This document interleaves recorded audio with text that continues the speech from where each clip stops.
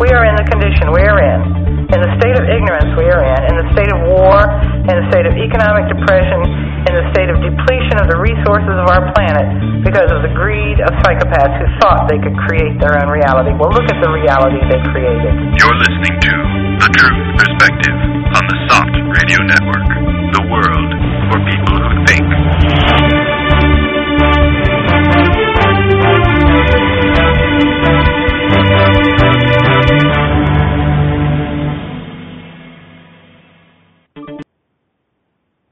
Welcome back, everyone, to The Truth Perspective. It's April 4th. I am your host, Harrison Cayley, co-host, Elon Martin. Hey there. And joining us today in the studio, we've got SOT editors William Barbay. Hello, how's it going? And Brent Cope. Hey, hi there.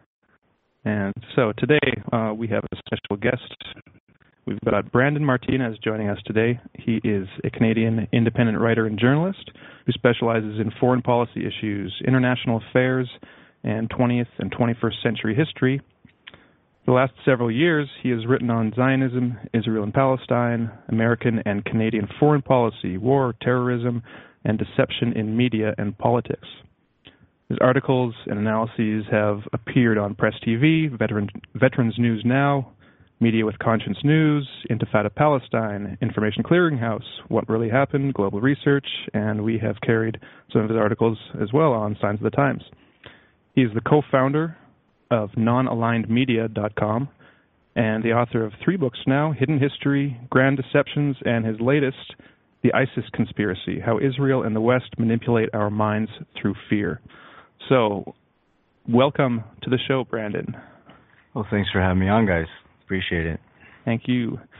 So I just read your book recently. It's a collection of your pretty much all your latest articles since the so-called war on ISIS began last year.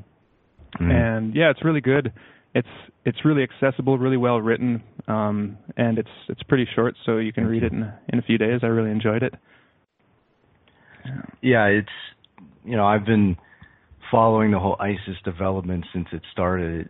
It really kicked off about a year ago is when it started to pick up steam. Mm-hmm. It seems like, a few years ago, nobody had heard of ISIS. And nobody could really, if you wanted somebody on the street and said that's ISIS, nobody could tell you. Mm-hmm. And it seems like there's been a sort of a policy change, right? Because originally we saw that there wasn't really this hoopla and hysteria and this craziness surrounding ISIS, which we see today in the media. It's just 24/7 constant, non-stop coverage of every little ISIS atrocity. But, originally, back during the Libya war, and this was about 2011, there was no mention of ISIS. In fact, the narrative at the time, and I delineate this in most of the articles in the book, is that the narrative was the rebels in Libya were the good guys. They were just idealistic people who were trying to overthrow the dictator, right? That was the popular narrative, and that's what we were hearing from Western politicians. And the story was Gaddafi's the evil dictator. He's killing his own people. There's this indigenous uprising in his country against his evil dictatorship, and we need to help these people depose this evil tyrant. So that was the story at the time that everybody was being fed, and most people believed it. They felt like we had to go in and do this humanitarian intervention and stop this evil dictator. Turned out that all of this was lies. This was all propaganda. This was all deceit. That Libya was, in Africa was sort of a boon of progress in an otherwise bleak part of the world, right? And it was the best economy in Africa. Mm-hmm. So this idea that this was an indigenous uprising, that this was just discontent among people, is false, right? Because they tried to brand it as part of an extension of the Arab Spring. You had some indigenous uprisings, like in Egypt and in Tunisia, and these other dictatorships that were propped up by the West. And the West was playing this very duplicitous game where they were pretending to be on the side of the protesters, but were in fact still working with those regimes. So there was definitely a genuineness to some of the Arab Spring, but trying to brand that Libya uprising as part of that was definitely untrue. And from the get-go, Gaddafi even announced in his public speeches, he said, this isn't some indigenous uprising, this is an Al-Qaeda uprising. Mm-hmm. Right? He constantly said this. He said, this is Al-Qaeda. Al-Qaeda is leading this revolt. This is an insurgency, and it's not legitimate.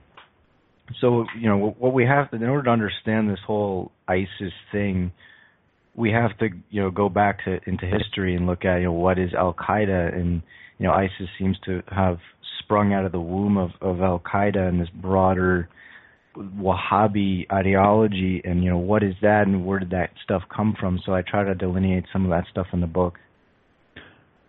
Well, maybe we'll get into that a bit later. First of all, just maybe we get into some current events, because the whole region in the Middle East has been just chaotic for years. And so we had the Arab Spring several years ago. We had Libya. Then it's erupted into Syria. Iraq is still struggling, and now just in the last week or so, we've got an invasion of Yemen. Can you tell us a little bit about what's going on there? Yeah, the Yemen fiasco started probably about 2 months ago, maybe a month ago. Probably in February is when it really got going. So this is where Yemen has historically been, a split country between north and south, and various, imperial powers have tried to control it because it has some resources and, some key ports that they want to control for oil purposes. But what happened was, the dictatorship in Yemen was always backed by the Saudis and the Americans. And these Houthi rebels, the Houthi movement is a group of Shia Muslims who formed, a fighting force, basically, because they were being oppressed by the dictatorship in Sana'a, which was sort of a Sunni Saudi-oriented regime. So they basically took power and they overthrew the regime in Sana'a in February, and they chased the leader Hadi into hiding, and he turned up in Saudi Arabia, of all places, being harbored by his benefactors and his backers. So the Houthis were aligned with Iran. Mm-hmm. They're aligned with this sort of Shia arc of resistance, you could call it, with Hezbollah, Iran, and the Shiite militias who are fighting ISIS in Iraq. So there's this burgeoning alliance that's formed since ISIS has been injected like a cancer into the region. And so the Houthis gaining power in Yemen just provided another sort of another key point of resistance in the region to this American, Israeli, Saudi domination.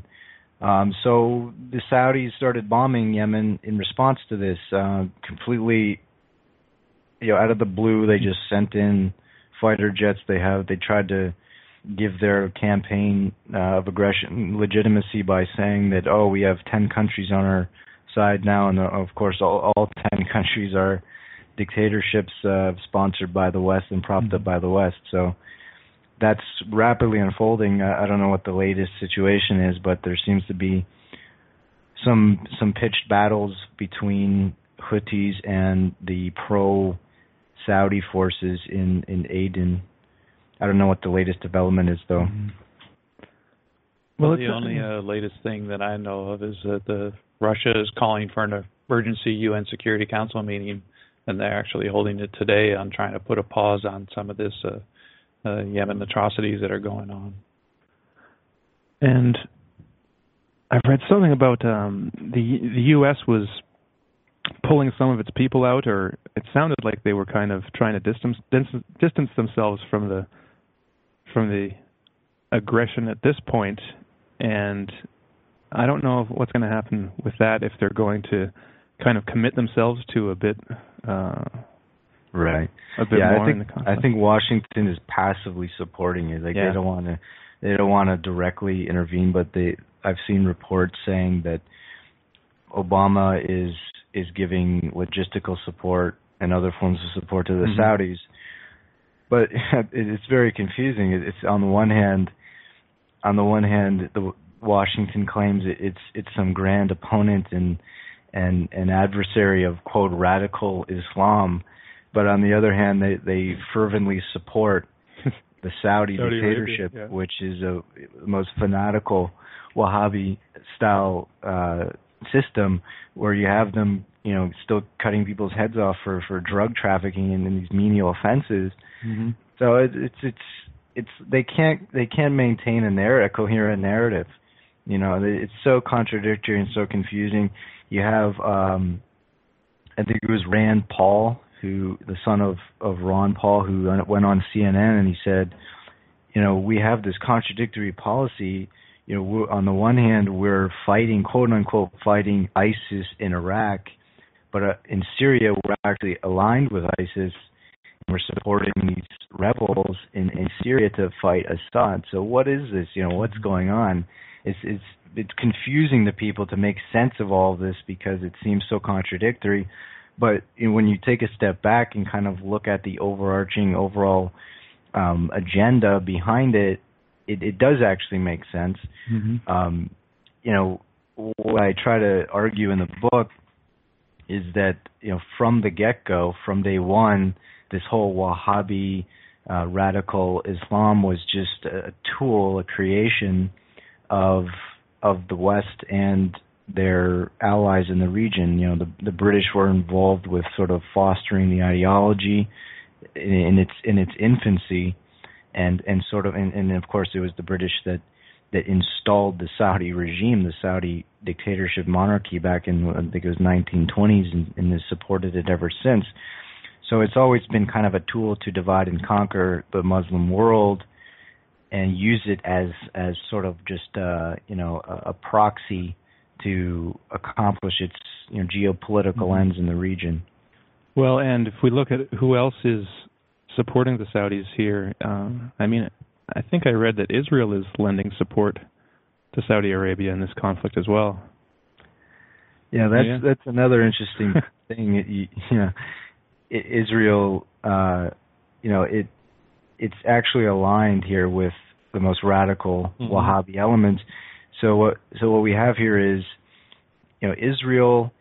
I think it was Israel's ambassador Michael Oren who he gave an interview back in 2013 to the Jerusalem Post, and he laid out very clearly what his government's agenda was, and he said, our main adversary right now is this Shia arc of resistance between Damascus, Tehran, and Hezbollah. And he says, we prefer Al-Qaeda to them. We prefer these radical Wahhabi to these more moderate Muslim forces who have more military clout than Al-Qaeda does. But to me, you have to take a step back and say, well, why do they like Al-Qaeda and ISIS better than Iran, than Syria, the Syrian the President Assad is very secular. These people are supposedly completely crazy and they're just chopping people's heads off and they're totally nuts and they're willing to do suicide bombing. So how is it that Israel's actually comfortable with that and trusts them more than these more moderate forces? So to me, we have to look at this and say, well, maybe it's because these crazy types, these Wahhabi types, are actually controlled, and that Israel doesn't fear them because Israel perhaps controls them, and the West perhaps controls them and can dictate what their actions are. So this idea that Al Qaeda and ISIS and these other offshoots and franchises are organic, independent groups is simply unfeasible. It cannot be demonstrated to be true. Everything that they do seems to fall in line with this Zio-American empire's agenda in the region, right? When we look at what ISIS does, they only attack countries that are on the other side of the Zio-American empire. They have only attacked countries like Iraq, Syria, Libya, Lebanon, Iran. These are all just the countries that that the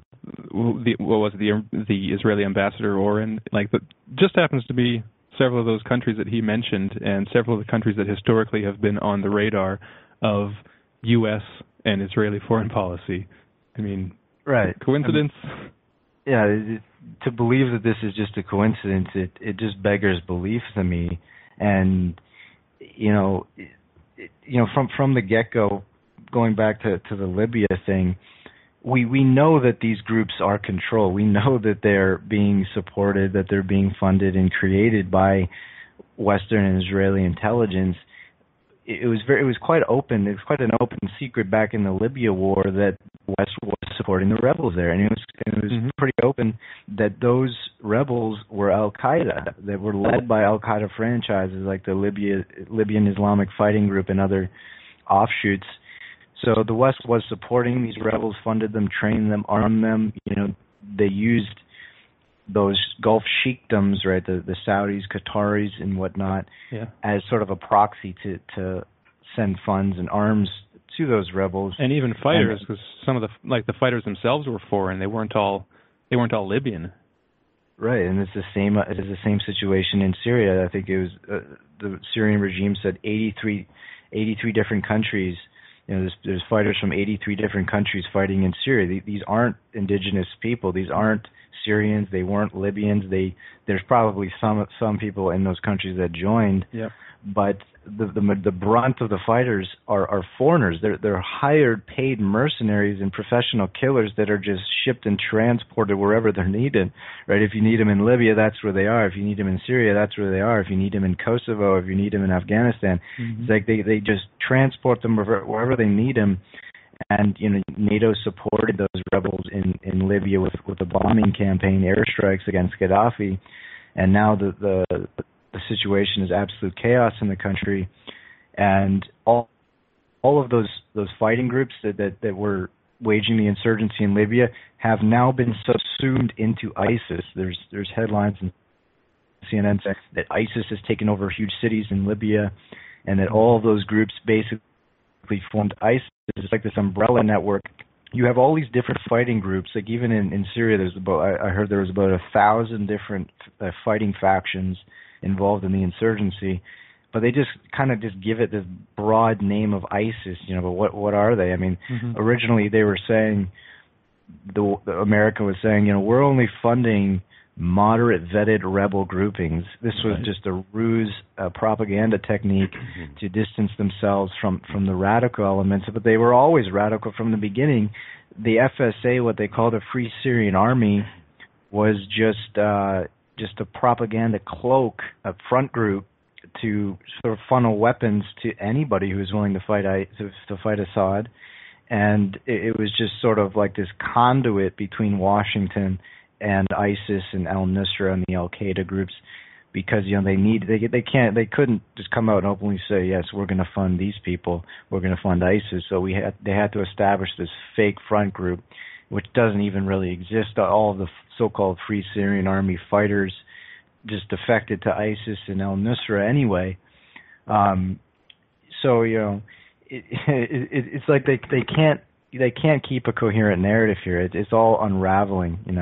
Yeah, I don't think I've ever, in the 3 or 4 years since we've been hearing about the so-called uprising in the FSA in Syria, I don't think I remember hearing one even semi-legitimate representative of that organization speak cogently about any kind of social reform or agenda that would make the living standards or anything better in Syria. I think the only thing that we've seen is John McCain going to visit and sitting in with a bunch of them, and I don't even remember anything substantive coming out of that conversation. Right. From the beginning, it's not like they had any kind of policy plan going forward. They didn't outline anything. There already is an opposition in Syria that try to work within the system and get reforms that way. But these people from the get-go were just militants who wanted to fight and wanted to overthrow the government. They weren't even advocating anything serious. and the leader of the FSA, I think it was stationed in Turkey for a while, and that's where it's like this hub. But it was never a real organization. I mean, John McCain went over there just to create the pretext that they're funding some moderates. Mm-hmm. I don't understand what the distinction between a moderate and a radical is. I mean, how are they defining those terms? If you're an armed militant trying to overthrow a regime and you're killing people to do it, I mean, how are you moderate? I guess their suggestion was that they weren't religious extremists or something, but it turns out that they were, because like thousands upon thousands of fighters, so-called FSA fighters, joined ISIS, but without blinking an eye. So it's just a fraudulent campaign from the beginning. And really, if the FSA and al-Nusra and all these other nebulous groups are considered moderate, what would you consider President Assad? I mean, because he's in the region, he represents a more moderate form of government, and it's just it boggles my mind too how they can. And it's just a code word. I mean, they just they say moderate because if they were to just say what these guys really were, I mean, you wouldn't get popular support. You wouldn't be able to have your propaganda put to any real effect in your own population. So, I mean, they're just straight up distorting the language so that they can get what they want. And the fact that they say moderate doesn't really mean they're moderate. It just means that it sounds better to the masses when they're projecting it over the mainstream media. Right. It's just a marketing technique to sell it to the public. Mm-hmm. Like you said, Assad is moderate. He's not a religious extremist. He's very educated and cordial, and if you've seen interviews of him, he's not an extremist. I mean, the idea that he's some brutal dictator tyrant. I mean, the mainstream media to me is such a joke, because I saw a report recently. I went to journalism school for about a year, and they always tell you if you're a news reporter, like I'm an opinion writer, so I kind of use rhetoric and stuff myself, but if you're just a news reporter, you got to keep out this like fiery language from your reports, like opinionist terms and rhetorical terms. You got to keep it out of a news report. But I just saw this report on TV. They talked about Assad, and they referred to him as the lethal dictator, Assad. And I was like, this is journalism? Are you serious? And this is how they get away with this, though. I mean, the mainstream media gets away with this. And it just boggles my mind how crazy things have gotten. So I really enjoyed your deconstruction of ISIS in a couple of your articles at your site, and you had just a number of interesting quotes coming out of the mouths of Israeli politicians in particular. One of them, I just wanted to read a couple of them. This is by a gentleman named Oded Yonan, who is a Likudnik, part of the right-wing party that Benjamin Netanyahu is a part of. And it was made 33 years ago, in 1982, and these are your words, Brendan. In 1982, a stunning Israeli strategy paper was published which outlined, with remarkable candor, a vast conspiracy to weaken, subjugate, and ultimately destroy all of Israel's military rivals. The document was called A Strategy for Israel in the 1980s, authored by Oded Yonan. And this is what he says, and I'd read this before, and you put it into this ISIS context, which I felt was really appropriate as well. He says, Lebanon's total dissolution into 5 provinces serves as a precedent for the entire Arab world, including Egypt, Syria, Iraq, and the Arabian Peninsula, and is already following that track. The dissolution of Syria and Iraq later on into ethnically or religiously unique areas, such as in Lebanon, is Israel's primary target on the Eastern Front in the long run, while the dissolution of the military power of those states serves as the primary short-term target. Syria will fall apart in accordance with its ethnic and religious structure into several states states, such as in present-day Lebanon, so that there will be a Shiite Alawi state along its coast, a Sunni state in the Aleppo area, another Sunni state in Damascus hostile to its northern neighbor, and the Druzes, who will set up a state, maybe even in our Golan, and certainly in the Hauran and in northern Jordan. This state of affairs will be the guarantee for peace and security in the area in the long run, and that aim is already within our reach today. And here's just one more to complete the picture. Iraq, rich in oil on the one hand and internally torn on the other, is guaranteed as a candidate for Israel's targets. Its dissolution is even more important for us than of Syria. Iraq is stronger than Syria. In the short run, it is Iraqi power which constitutes the greatest threat to Israel. An Iraqi-Iranian war will tear Iraq apart and cause its downfall at home, even before it is able to organize a struggle on a wide front against us. Every kind of inter-Arab confrontation will assist us in the short run and will shorten the way to the more important aim of breaking up Iraq into denominations, as in Syria and in Lebanon. In Iraq, a division into provinces along ethnic religious lines, as in Syria during Ottoman times, is possible. So 3 or more states will exist around the 3 major cities, Basra, Baghdad, and Mosul, and Shiite states in the south will separate from the Sunni and Kurdish north. It is possible that the present Iranian-Iraqi confrontation will deepen this polarization. Now, this was back in '82, so the war between Iraq and Iran came to pass. Right. This is, to my mind, stunning. It's stunning. It lays it all out right there. Exactly. Yeah, and go ahead. Yeah, I was just going to say, I mean, you know, we can't really understand any of this without going back to those documents from the 80s and other documents that I quote that they kind of just repackaged, like the Clean Break document from 1996, which was written by Richard Pearl, Douglas Feith, and David Wormser. All 3 of them became leading members of the Bush administration, pushing for the war in Iraq and creating all of the propaganda about WMDs and anthrax and all this stuff. This came from Douglas Feith's Office of Special Plans in the Pentagon. So this was a neocon propaganda effort from the get-go, and they're very candid about their plans. You know, they write down what they're going to do, or what they hope to see, and then they go about implementing it by infiltrating the American government or the British government or whatever the case is, and then they push for it, and then they use the media and their access to mainstream media to propagandize the public, as we saw with William Kristol and Robert Kagan and these other neocons and these think tanks like PNAC and all these groups that they form. It's so amazing the coordination that they have. But that Oded Yinon, I think that's the foundation of this policy, this Likud-Nick vision for the Middle East, right? Is just fracturing, breaking down, and subjugating all of its military rivals. So when they talk about threats, they're saying Iran's a threat, Saddam's a threat. Well, a threat to whom? A threat to your hegemony, to your domination of the region, to your continued, oppression of those peoples there.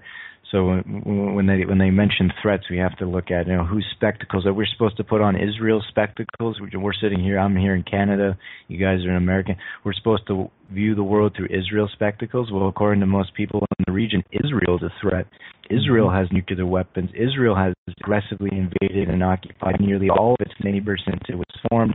Israel has been ethnically cleansing the indigenous population of Palestine since 1948. Who's the aggressor here? Who's the danger? Who's the threat? Who's the menace? It's very clear that Israel is the danger. And then when we look at and go even further than that, and look at Israel's involvement in false flag terrorism and attacking even their own allies to induce a response against their adversaries in the region, which they've consistently done since the King David Hotel bombing. That was the sort of founding principle of the Zionist regime, was by way of deception, was creating enemies and getting others to fight your battles for you. And that's what this whole neocon movement was set up to do, is to hoodwink the Americans into fighting Israel's wars for her. So Oded Yinon, like you said, you quoted there, he advocated breaking up all of these countries into ethnic and religious factions, and then ludicrously asserting that would bring peace and stability. That would bring far more conflict and craziness to the region. But from Israel's perspective, it would bring a guarantee that they can't be challenged. Mm-hmm. So that this is coded language, right? He's not being completely honest with you when he's saying that, but he's writing it from a Zionist perspective. So you have to break it down from that angle. But this is what we see unfolding, and I try to connect the dots in that essay that you quoted from. It was called The Destabilization Doctrine, ISIS, Proxies, and Patsies. That's one of the most popular ones that I wrote. And we see this unfolding. We see that Iraq is being ripped apart. We see that Syria is being ripped apart into smaller segments and factions. ISIS has declared its Islamic State, its caliphate, and this is that Sunni state that Oded Yinon talked about. And then you'll have the Alawite state, which Assad supposedly represents. And in Iraq today, we have a similar thing. ISIS pushes into Iraq, sets up its base there, declares itself a state. And then you have the Shia government in Baghdad, and the Kurds, of course, are still battling for independence for themselves. And I'm not necessarily against any of those groups having independence or autonomy or whatnot, but the problem is that it's being exploited. These divisions are being exploited for Israel's hegemony. It's Israel has supported the Kurds for a long time and has armed them and trained them and so forth. So those people might have legitimate aspirations for independence, and I can't say that they don't have a right to that. But they have to understand, they have to realize that when Israel is giving you arms, Israel is supporting you, that this is kind of dubious. Mm-hmm. This is maybe you're being used for some broader conspiracy here, and you don't even know it.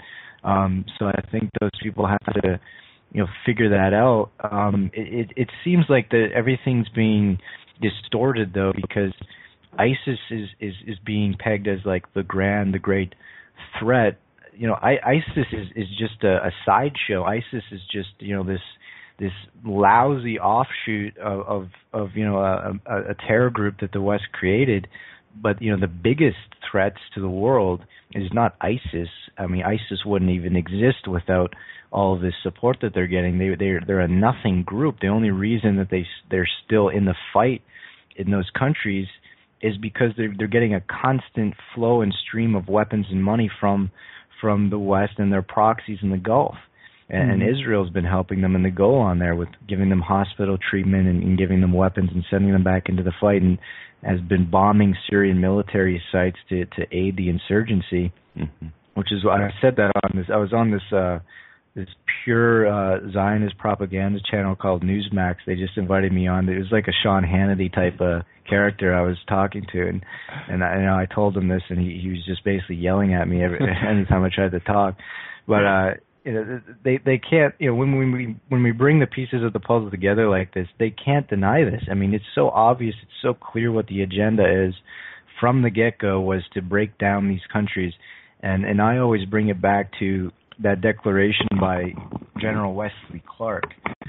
Back in 2004, I think he revealed that the policy plan of the U.S. regime was to take out 7 countries in 5 years.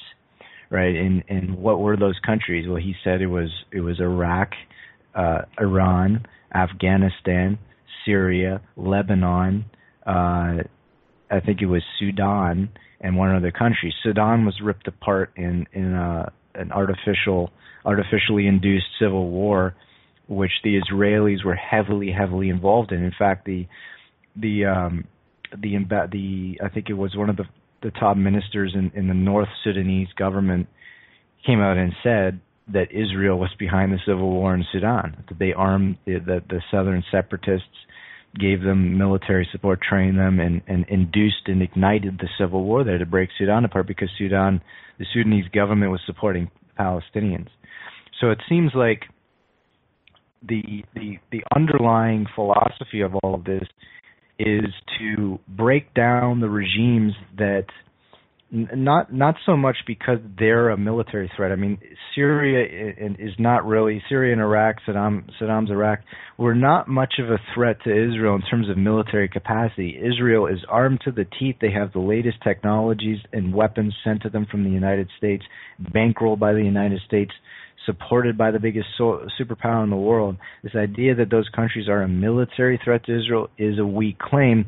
I think Israel embellishes threats, embellishes the strength of these governments, just to whip up hysteria and garner more support from the U.S. and the West. But the idea here is to break down any regime that could potentially support Israel's more direct adversaries, and that would be Hamas and Hezbollah, and the Palestinians who are fighting for a statehood and who want the right of return, which Israel is intent on and preventing.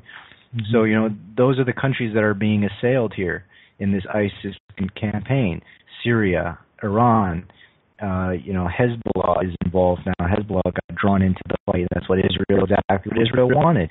Mm-hmm. Now ISIS has said that their next target is Lebanon.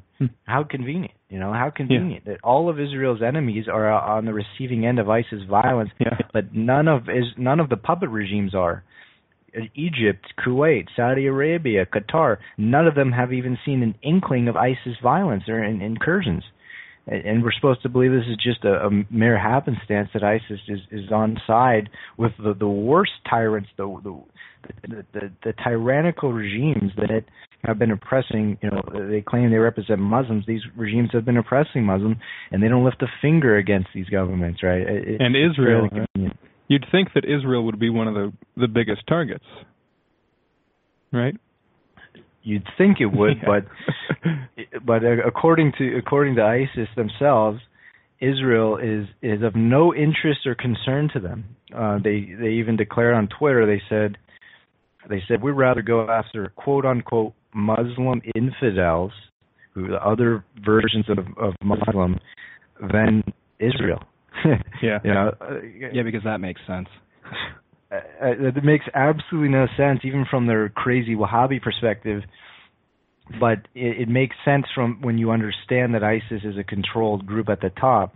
In one of the articles in the essay, in the book, I quote from this New York Times article from 2007, and they said they were talking about Al Qaeda in Iraq. So this was sort of the precursor to ISIS, right? Mm-hmm. And the head of the U.S. military, his spokesman, said that the leader of that group, his name was Abdul Rashid al-Baghdadi, very similar name to ISIS's current boogeyman leader, Abu Bakr al-Baghdadi. So this was the precursor, and they said that he was completely fake, that he didn't exist. He was an actor. All of his public declarations were voiced by an actor.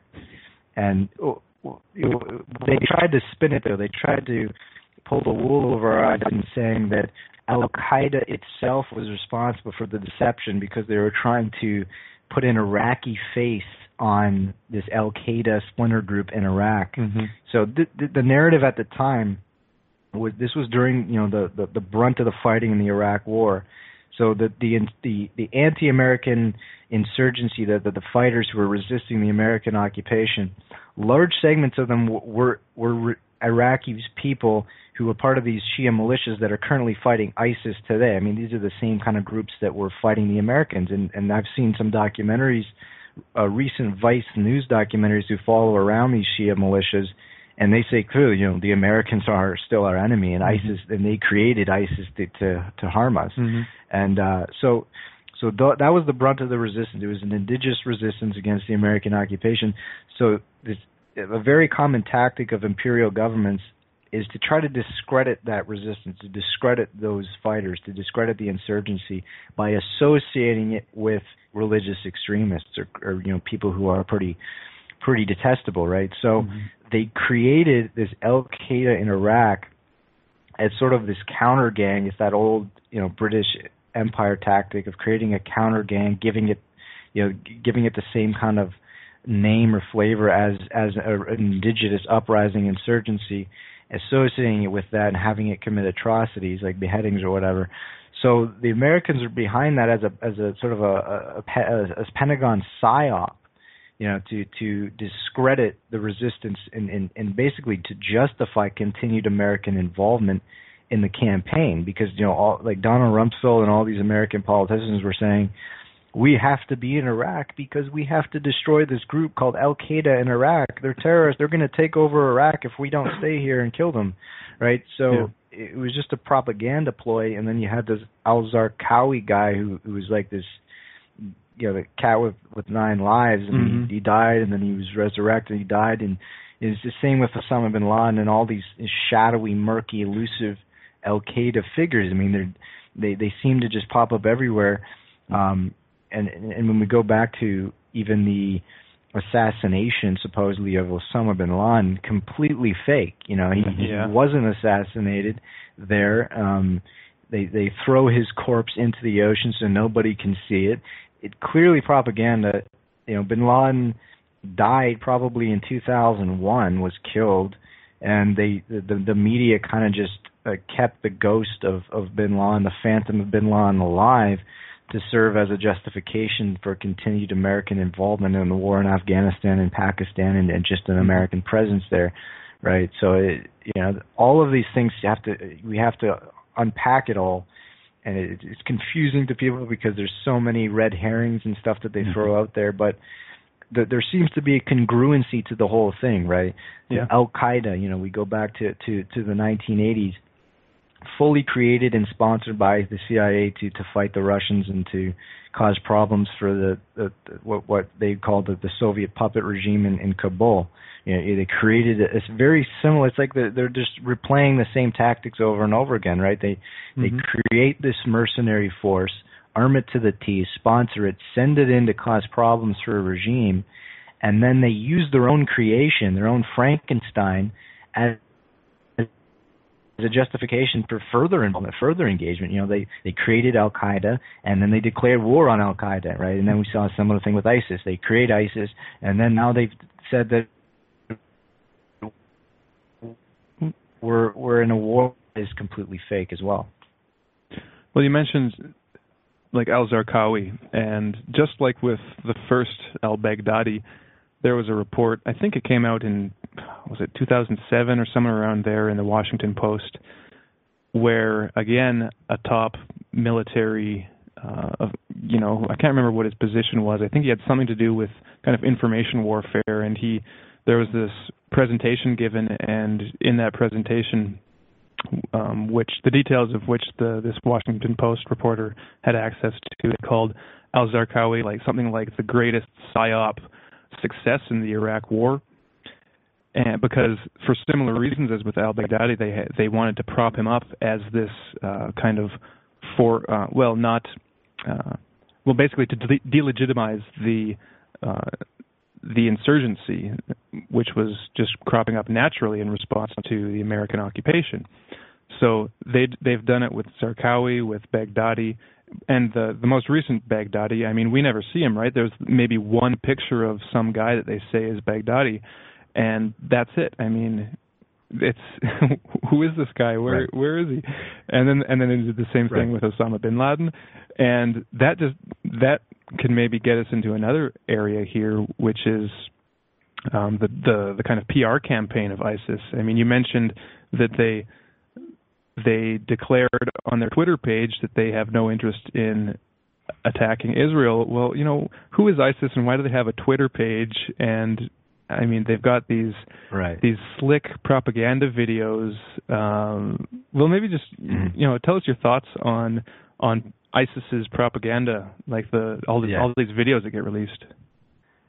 Yeah, I mean, you mentioned Zarqawi as a PSYOP, al-Baghdadi and bin Laden, and these people seem to be, it's almost like, the master manipulators are just contriving these people, creating them as just, for public relations purposes, that these are basically actors, that they're not even, real people. I mean, they exist perhaps, but they're not genuine in their public statements. Bin Laden, for example, he'd say some interesting things. In my book Grand Deceptions, where I talk about 9/11, I quote him in an interview right after 9/11 where he basically said that he didn't do 9/11 and that it was done by the Israeli intelligence and American CIA, and he gave some pretty interesting arguments for why that's the case.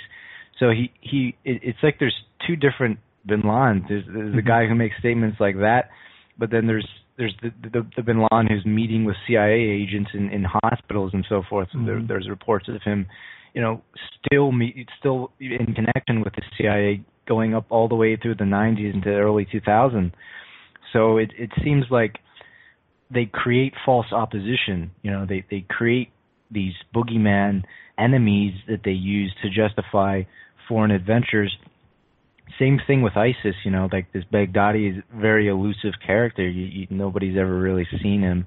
There's one video, some people say that he's in that photo with John McCain. I don't know if that's confirmed or anything, but nobody knows who this guy is. His background is super murky, and he could be just a total fake. He could just be pure PR. That he's just an actor, like the previous leader of Al Qaeda in Iraq. Admittedly, was an actor, was fake, didn't even exist. So this whole thing about ISIS being just springing up out of a hole in the ground one day and accruing this massive fighting force and all these weapons. And they have Twitter pages, and they got like HBO quality, execution videos with the perfect soundtracks. It's utterly insane. And where are they getting the expertise for this? I mean, supposedly they're running around the desert fighting Assad, but they have the wherewithal and the expertise to make some slick video. It's all PR. To me, this is all just. All of this stuff could be cooked up in some CIA movie studio. They go, how do we know? We can't confirm who's making the video, where it's being made, who these masked people are who are carrying out these executions. Who are these people? And most of the videos get picked up by this group called SITE, who's run by Rita Katz, who's an Israeli citizen, and her father was killed in Iraq as a spy back in the 60s, and she gets a hold of all these videos even before ISIS puts them out. She gets them somehow, and she puts them out. Maybe maybe she was involved in the production of them. How do we know? So to me, and ISIS has Twitter pages, and they're arresting people in the West who are just retweeting ISIS stuff, and you have this whole phenomenon about Western recruits to ISIS. This is the new scaremongering campaign. There's all these foreign fighters for ISIS, and they're coming from the West. And I just asked the question in some of those articles, well, how are they doing that? How are they leaving the country and joining ISIS without the intelligence agencies knowing about it or stopping them or preventing them? Well, to get into that a bit, well, first of all, you mentioned SITE, and in Canada at least, soon after the Ottawa shootings, we had a video that was released again by SITE of the Canadian John Maguire, calling for retaliation against Canada for its involvement in the airstrikes in Syria. And so, just to make the connection, but then, I mean, you ask about all these foreign fighters and the people getting into Syria and Iraq. And maybe if we could go over again to Canada for a second, we had recently a kind of scandal in Turkey when it was revealed that there was a CSIS officer or agent or whomever, and CSIS is Canada's intelligence agency, who was implicated in basically human trafficking, letting these getting people into Syria, and specifically those 3 British girls. Maybe you could give us some of the details about that. Sure. That was perfect timing when that story broke, because this came just as the Harper regime, which is a fanatical, reprehensible neocon pro-Zionist regime, was pushing this Bill C-51, the new anti-terrorism legislation. We have to save you from ISIS, so give us all your freedoms. Like the Let Canadian us spy Patriot on you. Act. Mm-hmm. Right. It's even worse than that. It has things in there like terrorism propaganda is now a punishable offense. what does that mean? You know, if you say that Palestinians have a right to defend themselves against Israeli state terrorism, you're a propagandist for terrorism now? Like, it's so broad, and you know, they just arrest anybody for anything, really. And you know, just as that was being pushed and railroaded through Parliament, this scandal broke, which is very sort of bad timing for the Harper regime, that CSIS was working and employing a Syrian national who was operating out of Turkey and Jordan, who was acting as a human trafficker for ISIS. So this guy was helping people from Europe go to Turkey and then into Syria to join ISIS. And apparently, you know, he helped these 3 British schoolgirls who I presume would not be soldiers, but would be some sort of sex slaves for ISIS fighters. So we have CSIS actually employing an ISIS recruiter. This is the story, and he was working out of this Canadian embassy in Jordan, and the head of the embassy was a guy named Bruno Santomayo or something like that, and he was handpicked by Stephen Harper to be the ambassador to Jordan. He used to be RCMP. He used to be part of Stephen Harper's personal security detail. So we have a guy that was handpicked by Harper to be the ambassador to Jordan, and they're running this ISIS recruiter out of that embassy. So this almost links Harper directly to ISIS, and he's you know constantly pontificating in the Parliament about ISIS, the threat of ISIS. And it's such a joke, you know. Like he's committing, you know, air forces to this fake bombing campaign of ISIS.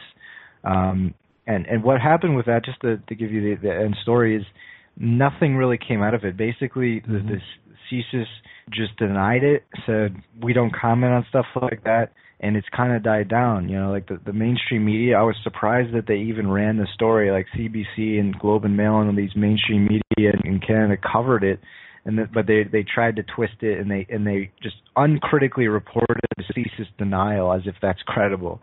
Oh, CSIS denies that they're running an ISIS recruiter, so that's it. End of story. You know, the mainstream media is just totally complicit with this.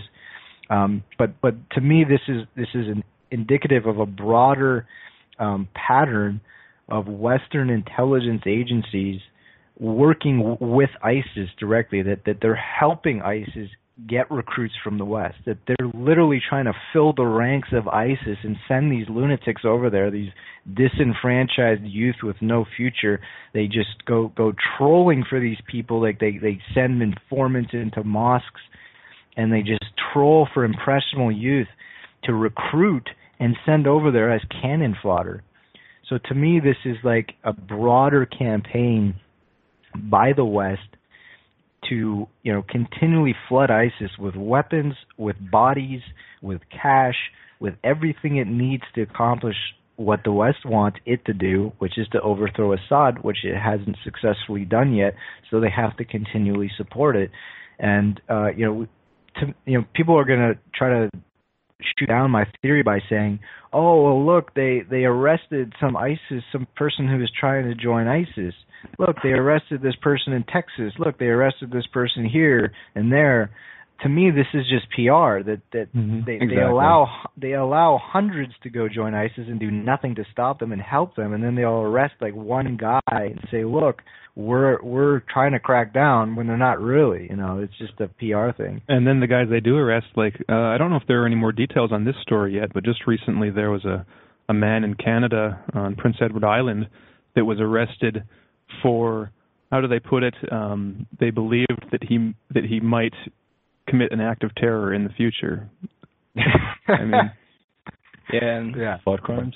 Yeah, and so the people that they do arrest, I mean, because you can't be waging a war on a group like ISIS without having some results that you can bring back to people, right? So I mean, you've got to fire out some ineffective airstrikes just to show that you're doing something. You've got to make a few arrests just to show that there is a problem and that you're doing something about it. All the while, like you said, Brandon, they're sending hundreds and thousands of people over there to actually be ISIS, to be the guys on the ground doing these sorts of things. And at the same time, by arresting certain people on just the flimsiest of pretexts, that establishes this kind of precedent for clamping down on any kind of dissent or just any kind of what might be perceived as an internal threat to these governments. So I mean, it works. Right. It works in every way for these guys. And it's super obvious to anybody that's actually like paying attention, reading articles, you know, like especially like alternative news sites. You're not going to get any legitimate news from the mainstream media. You're just going to get the spin. But when you actually look at places that are reporting the facts on the ground and doing it consistently, you can kind of see that this overall picture is clear. But then, you know, most people don't have the time, energy, or interest to follow that. You know, they're just leaving CNN on in the background. They're worrying about their own finances, their own family dramas, and all kinds of things. They're just focused on themselves. So it just comes back to them. You know, they have pretty solid control of the mainstream media. It's all that's been consolidated. And they just use that as a tool to blast this BS propaganda nonstop, and people don't get any alternative unless they really go digging.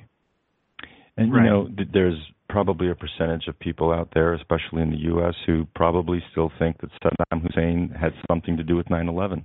Yeah. That was connected in a lot of people's minds, and it was never due to bad information or lack of critical thinking. It was never corrected.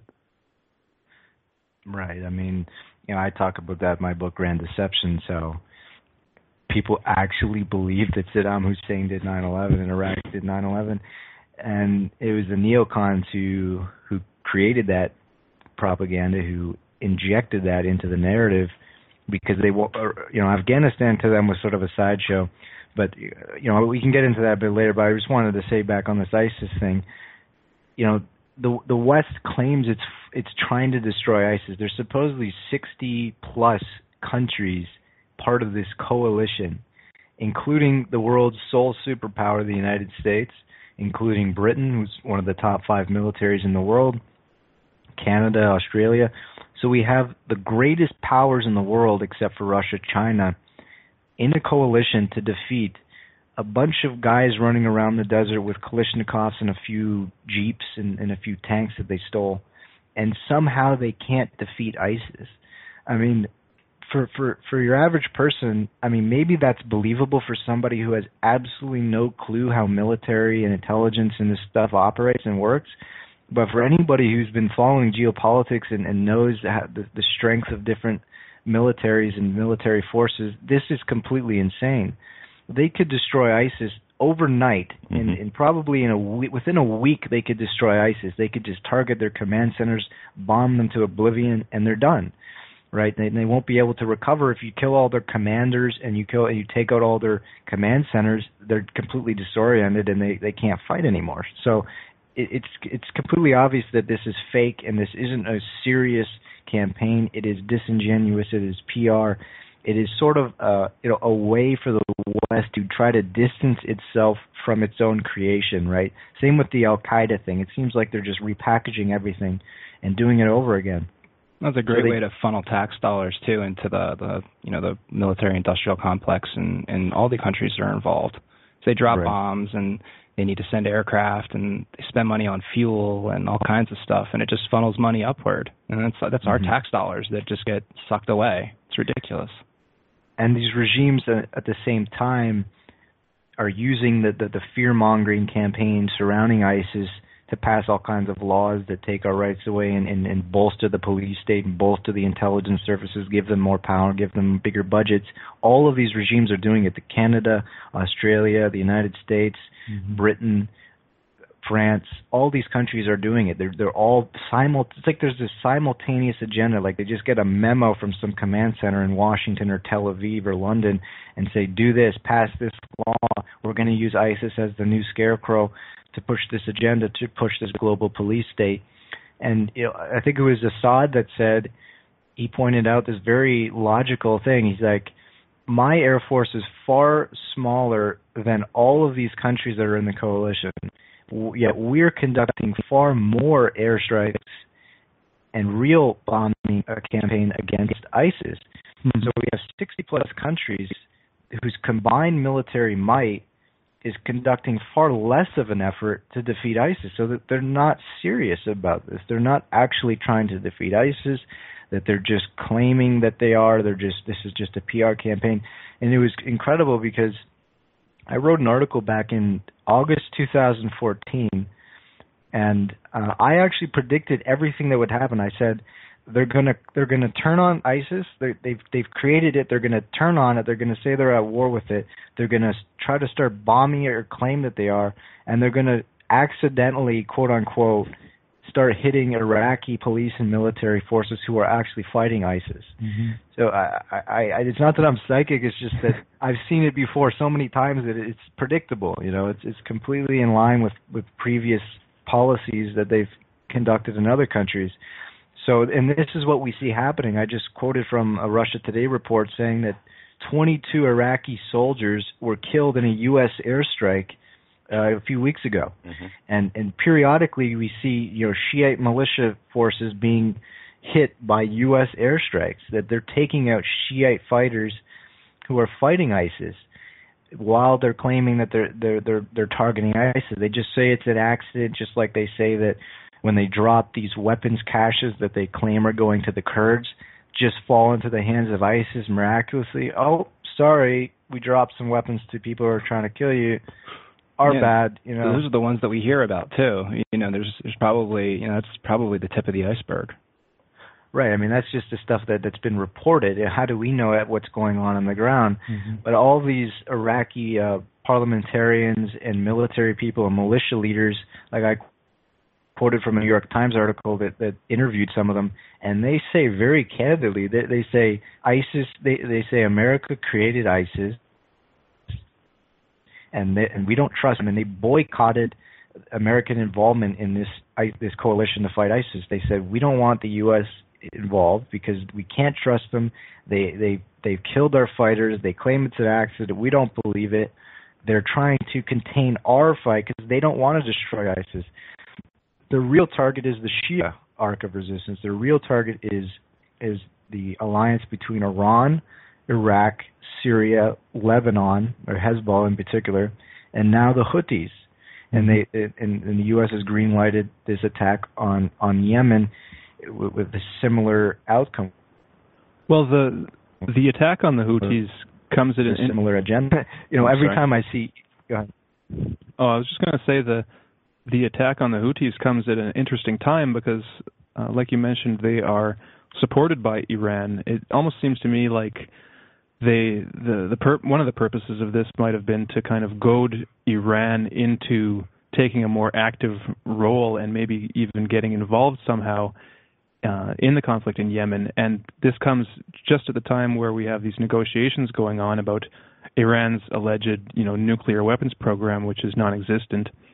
But and then just in the last couple of days, we've had reports coming out saying that it looks like there is a deal going to be made with Iran. Have you been following that? Do you have any thoughts about what's going on with Iran at the moment? Yeah, sure. Yeah, I think you have sort of build up to a deal with Iran. I always laugh and say, first of all, I don't want to give any credibility or legitimacy to any kind of U.S. dealings with other countries. Like the U.S., we're supposed to believe that has a right to dictate to other countries what should be, or that should be. I don't accept that premise that the U.S. is the one to be the arbiter in this kind of thing and be the one who's laying out the ground rules for what other countries can do in terms of nuclear capacity. The fact is that if Iran wants a nuclear weapon, I'm against all nuclear weapons. Just off the bat, I think every country should disarm them. I mean, they're just tools of mass destruction and death, and why would we want these on the planet? But the fact is that they do exist, and the only countries that have them are countries that certainly shouldn't have them and have been proven to be bad actors on the world stage. The United States is the only country that's ever used nuclear weapons during the Second World War against Japan. So if there's any country that shouldn't have or should be banned banned and prohibited from having nukes, it's the U.S. and certainly Israel high up on the list of people of countries that should be banned from having nukes, because they've deemed themselves to be an aggressive, warlike state that just wants to attack and invade and subjugate and subdue anybody that they don't like, that it doesn't kowtow to their agenda. So if Iran decides that they want a nuclear weapon for a deterrent thing, for just deterring their enemies, then they have a right to get one, and it's not for the U.S. to say that they shouldn't. I mean, the only reason Iran want, the Ayatollah said we're against nuclear weapons. He said it's haram, it's forbidden in Islam. But the only reason they want to get one is to deter the big powers from invading Iran, right? It's the ultimate deterrent. Israel has nuclear weapons in the region. It's one of the only countries in the region other than Pakistan, I believe. But that would make sense for Iran to want to get that just as the deterrent. Seeing all of these countries surrounding Iran getting invaded, Afghanistan, Iraq, 2 countries bordering Iran, invaded by the United States, destroyed right on their doorstep. The empire is right on their doorstep, and we're supposed to believe that they're crazy because they want a nuke. It's an absurd narrative. But this deal that's going on, I don't know the exact terms of it. I guess Iran has to kind of tone down their nuclear, the centrifuges or whatever, in exchange for the lifting of the sanctions. I guess that's good in a sense, because Iran, one, they don't even want a nuclear weapon, say it's forbidden, and they're going to have some sanctions lifted, which will help their people and will be beneficial to their economy. So in terms of, I guess they're trying to induce Iran into further conflicts in the region to try to bog them down in a way and draw them into these quagmires. Iran, as far as I know, has an agreement, a defense pact with Syria. So whenever Syria is attacked, Iran promises to back them up, at least on paper. So they were drawn into this campaign against ISIS in Syria, and this is just this is just a perfect way to have all of Israel's enemies at each other's throats and not focusing on Israel. Iran and Hezbollah and Syria, their main focus actually was Israel. That they said, Israel is the main adversary here. It's a foreign injection into our region. It's here to dominate us. It's here to, as a malignant force, to harm the region. And Israel is always trying to stir up problems with its enemies to take the attention off of Israel. To put it somewhere else. Mm-hmm. And it's always trying to create false flags and pretexts to do that, and also to have its allies do its bidding for it, right? And Netanyahu, goes to the United Nations and holds up this ridiculous cartoon of a bomb. It looks like it's from the Roadrunner cartoon, and it says, "Proof: Iran's going for a nuke. I've drawn a picture of a bomb, so that's proof." And so what he's doing is he's just trying to he doesn't even believe Iran. I guarantee you Netanyahu doesn't believe Iran is even trying to get nuclear weapons. Yeah. This is all propaganda to just deflect attention from the fact that Israel has nuclear weapons, to deflect attention from Israel's onslaught in Gaza, Israel's continued policy of ethnically cleansing, the West Bank and Gaza. This is a lot of it is intended as misdirection and PR for the Western populace to take the attention off of Israel, because Israel has been getting a lot of heat. Israel, there's all these. The BDS movement has picked up steam. You have, conferences everywhere now talking about, Israel's atrocities and even questioning Israel's quote-unquote right to exist, which is a ludicrous assumption. And it's being targeted. A lot of people are waking up to this, and even a lot of American groups are now, campaigning to end U.S. aid to Israel, right? So a lot of this propaganda is Zionist propaganda designed to, shift public attention and focus off of what Israel's doing and have it onto its enemies. And Netanyahu even said this. He went on Meet the Press and he said, I don't want Obama to attack ISIS. I want ISIS and the Shia and Sunni to fight each other, so they can weaken each other. He is part of this divide and conquer strategy. And he also said that this is proof. The fact that ISIS is killing people and committing atrocities and beheadings and whatever. He's like, look, this is proof that Israel is the only rational actor in the region. Israel is the only civilized country in the region. All these other ones are killing each other and beheading each other, and they're not civilized. So you have to support the only boon of civilization in the Middle East. And of course, he is not telling you that it's the Israelis behind the scenes who have instigated all of these fights and battles and who have fueled all these insurgencies in the West as well. So it's all propaganda. It's all PR and this deception, and it goes I try to connect all the dots with this, and for the most part, and maybe you disagree with me, for the most part, all roads lead to Tel Aviv at the end of the day. Mm-hmm. That there's some would argue that there's some sort of corporate interest in these battles. To me, it doesn't really add up, because in terms of business interests, businesses don't flourish in conflict zones. I mean, the only business that flourishes in conflict zones is the weapons industry. But just because there's a benefactor to a conflict doesn't mean that they instigated the conflict, right? Mm-hmm. They kind of just came in and benefited from the situation. Yeah. But to me, we have to look at what is the overarching policy plan and agenda behind it. And the most convincing thing that I found is those Israeli geopolitical strategies and documents where they lay it out quite clearly. This is what we're going to do. We're going to fragment all of our rivals, and then when we tie that in with the neocon proclamations and the Clean Break report, and then the Project for the New American Century reports from 2000, which said we need a new Pearl Harbor, mm-hmm. and then we look into 9/11 and what was behind 9/11, who was behind it. And we find very much the same players. The Israelis were heavily involved in 9/11, which I cover in my book Grand Deceptions, the first 6 chapters.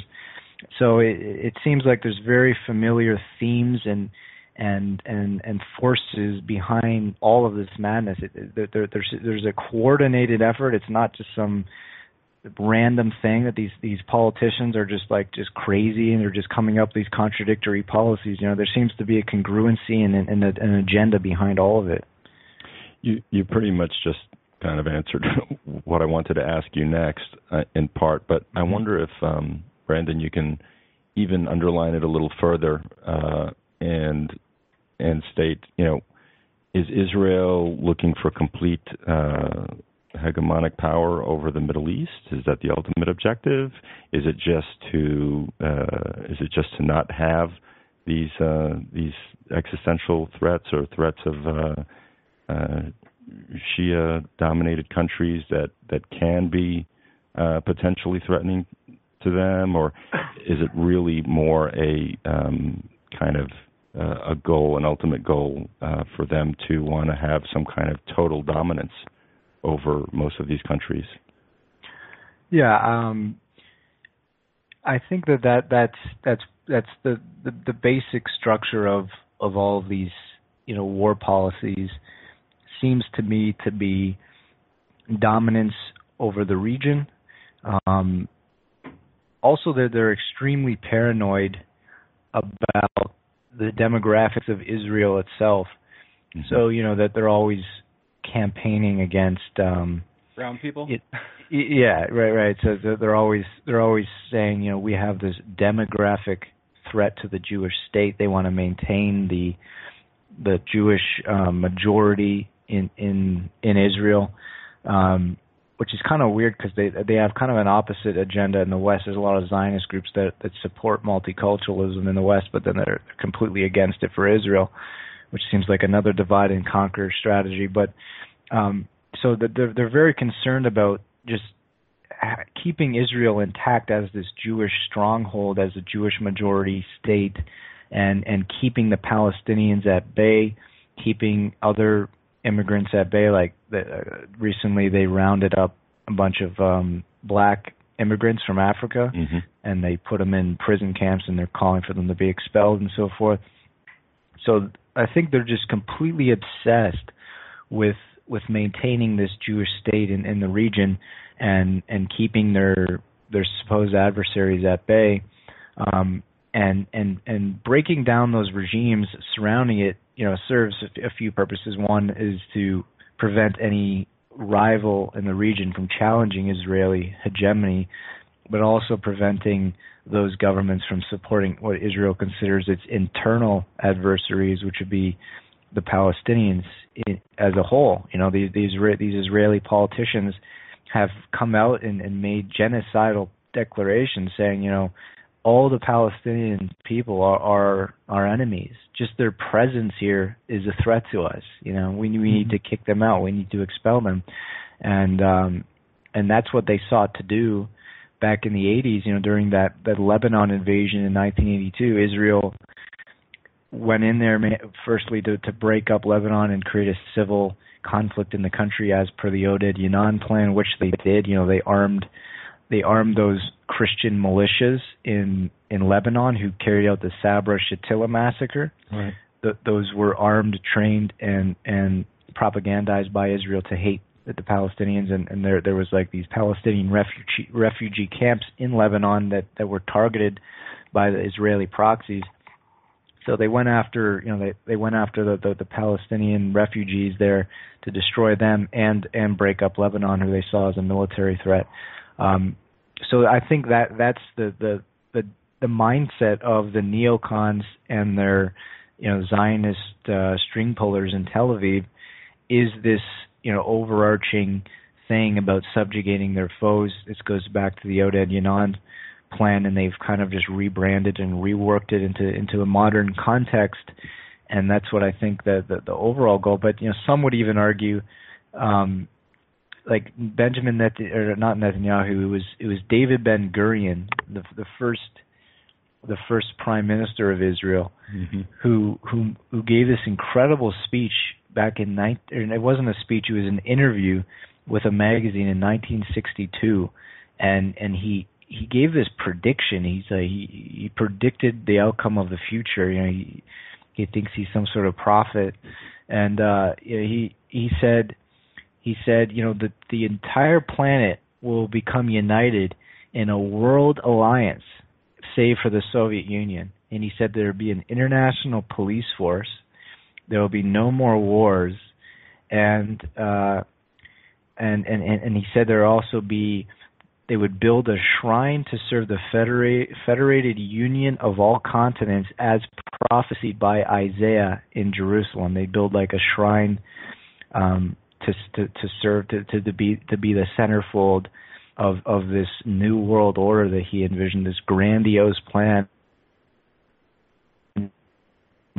world government. It's hard to say exactly what Netanyahu thinks and what his position is vis-a-vis world government, but it seems like some of these Zionist leaders have this kind of one worldist kind of vision. You know what I mean? Like they want to put down any kind of resistance to some sort of global applied brought out of Jerusalem. That is an absolutely authenticated interview, and he said that he was the founder, basically the founder of Israel. And the neocons very much speak that language. They talk about making the world safe for democracy, whatever that means. And democracy to me seems to be like this code word or just for Israel, or making the world safer for them and their interests in making the growing it. Whether they have it, there's definitely a local part of the plan in terms of the Middle East itself, but there also seems to be more of a global reach to it, because we see Western governments passing laws that take away our rights under pretext of terrorism, and the terrorist threat is completely fabricated. It created by these same forces, the Israeli intelligence and Western intelligence together.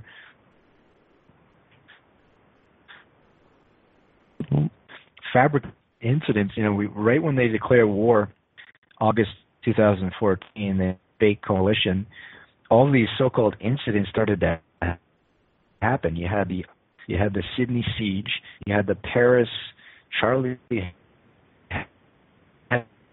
Hebdo shooting, Copenhagen shooting, and all of these events just miraculously pop up out of non-cue for this new campaign to defeat ISIS. And the end result of all of those shootings was anti-terror laws that take away your rights, give unlimited powers to the intelligence agencies, and more power to government to clamp down on your speech, on political dissent. You had David Cameron, the Prime Minister of the United Nations, speech, and he said, "Non-violent extremists are the new threat. They're just as bad as ISIS." Right? He said conspiracy theorists, people who question the government's version of 9/11, 7/7, other terrorist attacks, anyone who questions that is akin to ISIS.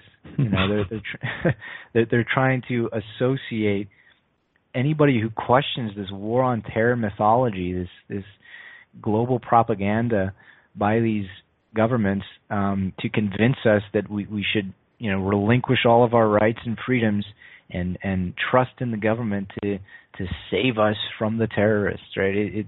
There's sort of a two-pronged assault going on. You have the actual fighting going on in the Middle East, and as part of this Israeli geopolitical scheme, but then back at home, they're trying to snuff out dissidents and critics of that who are exposing the gambit.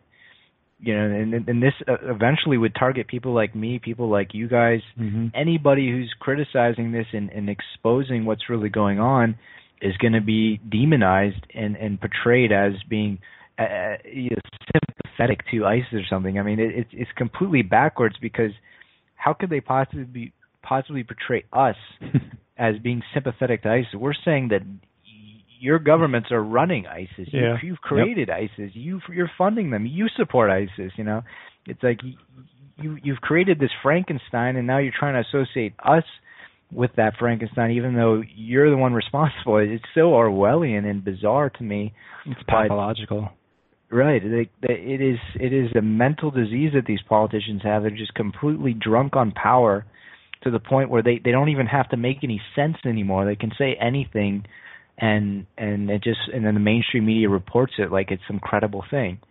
We just sit here and laugh because it's comical. Yeah, I think it was, I don't know if you're familiar with political ponerology, but the author Lobachevsky points out that there's always that double-headed sort of approach when you have he calls it a pathocracy. It's like a government run by pathological individuals. And he points out that there's the foreign war that's used to justify all the crazy stuff that they want to do at home, but there's also the internal war against anybody who's pointing out the fact that the government is actually behaving like a bunch of murderous psychopaths.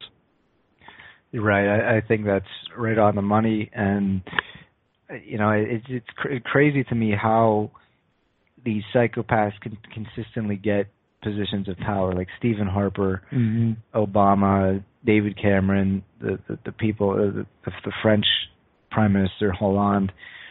Maybe it's just the nature of power that if you're a psychopath and you're willing to stab anybody in the back to get to the top, you're going to eventually rise to the top. I mean, maybe that's just the nature of power. But I think power probably attracts those pathological types, because normal people, just want to live their lives, get along, have a family, be happy. Pathologicals aren't happy unless they're dominating and destroying. So they have to get themselves into positions where they can do that and not be criticized or otherwise locked up for it. So it's not that power corrupts; it's kind of that power attracts the corrupted. Yeah, true, and this is why we see politicians constantly involved in pedophile scandals. Absolutely. They not only abuse adults in terms of waging warfare and whatnot, but they also want to dominate children, and anything that gives them, a rush, this mindset that they control you and they dominate and they can get away with anything, and they pretty much do, except for some isolated cases. But in the major countries and the major powers, these politicians seem to be completely immune to the law. You have like these laws on the books about war crimes and genocide and all this stuff, and it's never applied to the big ringleaders, the big war criminals. They'll snatch some middleman in Africa that they put in power as like a puppet, and they'll say, you're a war criminal, we're going to send you to the Hague. But then where's George Bush and Dick Cheney? Oh, they're free. They're walking. They're giving speeches for $50,000 a pop. Yeah.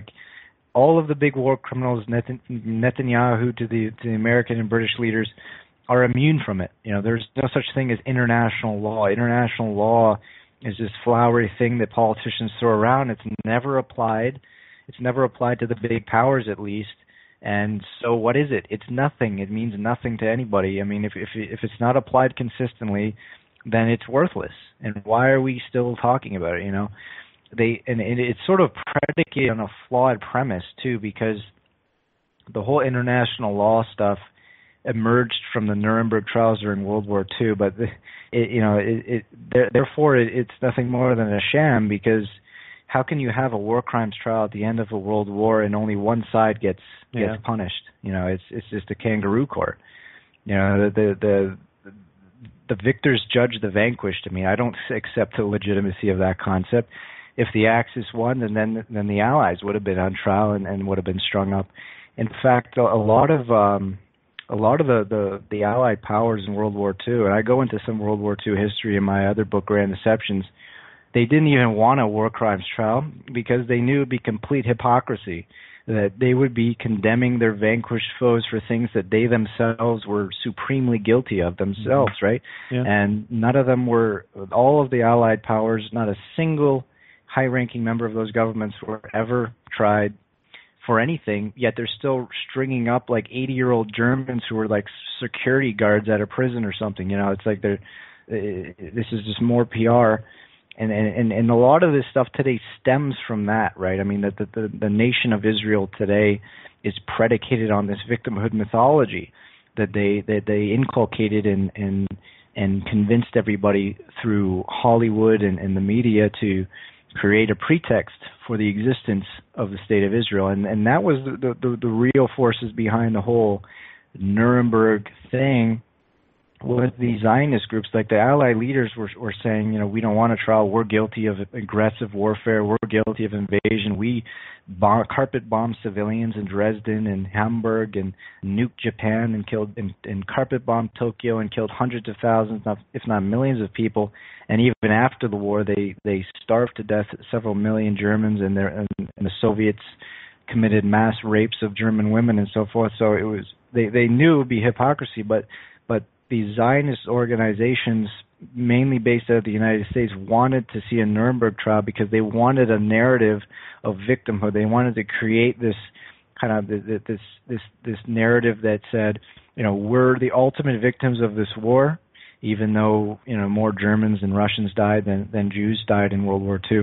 But they also wanted a verdict to say we get reparations money from Germany for what we claim happened during World War II, and then they use that money to finance Israel, right? To build the infrastructure of Israel, and then create this propaganda cloak to mask Israel's crimes, right? Because that former Israeli minister said, every time we commit a massacre in Gaza and Europeans criticize us, we bring up this Holocaust thing, right? We throw it in your face to shut you up. Just like the anti-Semite canard. Anytime you criticize Israel, they say you're an anti-Semite, which de facto is saying that we're infallible, that if whatever we do, no matter how evil it is, if you criticize us, you're an anti-Semite. It's not that we're not going to challenge what you're saying or your claims about us, your charges against us. They could be completely valid and true, but we're just going to call you an anti-Semite because you are criticizing us, meaning we are above everybody else. We can do whatever we want. We can kill 3,000 people in Gaza. We can kill 500 children, drop white phosphorus, and you're not allowed to criticize us because we're the chosen ones or whatever. So that stuff needs to be delineated too, in connecting not only current events but just the bedrock foundation of all of these things, because there's a lot of myths in history. The victors write the history. We know that it's propaganda to serve the winners and shape this new world order that they had envisioned, and create a foundation with which to push for more draconian measures and evil policies. So it's to me, we kind of have to not only current events and things that are relevant to us today, but also go back into history. And a lot of people in the alternative media kind of don't want to go to that, because there's even laws, for example, in Europe, that prevent you from doing that. There's what are called Holocaust laws that prevent people from questioning any aspect of the story. Mm-hmm. Right? I mentioned they had a law called the 9/11 denial law that says you can't question any aspect of the official narrative of 9/11. I mean, that's probably what's coming. While they're fronting as democracies. Yeah. There's even if David Cameron gets his way. There's even a book that goes into talking about it shows documents where they prove basically that the Zionists were collaborating with the Nazis during World War II and encouraging them to kill more Jews. And it's like you look through these documents and you're just like, geez, it's just kind of obvious that a lot of the similar patterns we're seeing today, where powers in Israel are kind of puppeting these other groups, it goes back to the beginning. And it's same stuff, same song, different tune. All right. Brandon, are you still there? Certainly there wasn't. It's cutting in and out. Yeah. Yeah, can you hear me? Yeah, you're cutting in and out. But I think we've gone about a half an hour over what we originally planned, but I think if you're cool, we'll stop it there. And I just want to thank you again for coming on the show. It's been really great having you on. I just want to recommend your book again. The latest is The ISIS Conspiracy. You can get it on Amazon. And I want to give out your website, nonalignedmedia.com. So, everyone should check out the website. There's some great commentary and just, keeping up to date on current events of all sorts. And it's good for me because I am Canadian, so I like to get a little bit of a Canadian perspective too. So thank you, Brandon, for coming on again. Right. Thanks so much. Yeah, thanks so much for having me on. It was a pleasure and privilege. Great. Well, thank you, and we'll hope to get you on again sometime. Thanks for coming, Brandon. Yeah, it was great talking to you. Thank you. Hey, guys. Take care, guys. Okay, take care. Well, he was just terrific, and I kind of felt like, I was reminded a little bit of Douglas Reed's Controversy of Zion. Yep. It's almost as though, when did he write that? In the mid-50s? Yeah. Or something? It's almost as though he were taking all the events of current day and was putting it in that context. And like you said, Brent, it's same dance, different song, or it's just the same pattern over and over again. And once you see the pattern, it's kind of hard to miss. Yeah, it becomes obvious. It becomes perfectly obvious, yeah. But again, if you don't study it, if you don't take the time to, read into it, to access information that you're not going to get in textbooks or in college classes, you're not going to see it. It's not obvious until you actually get into it and see it and then read and read and read and read. But it doesn't make sense logically.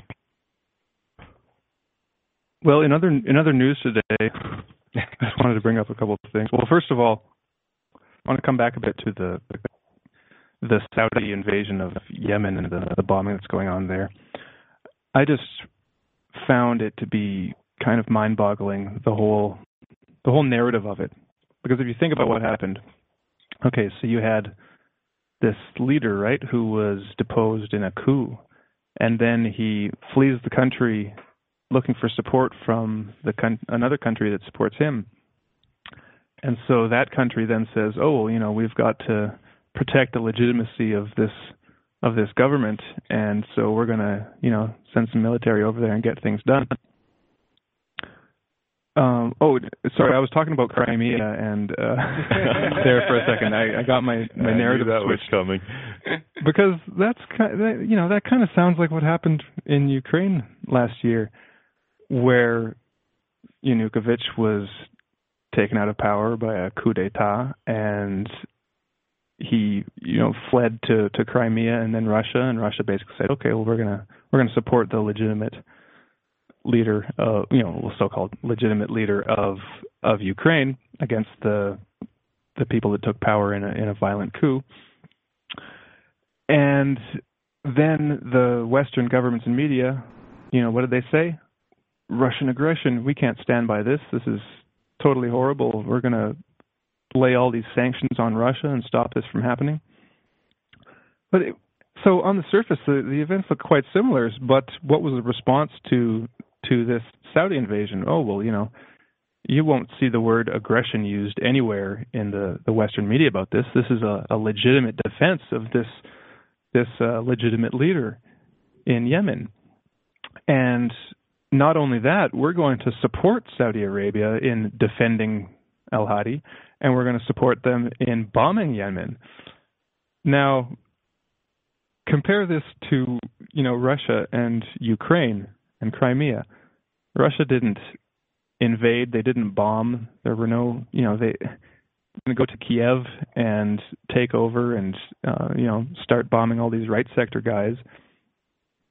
And when they annexed Crimea, what did they do? Oh, they had a democratic referendum that was organized by the authorities there in Crimea at the time.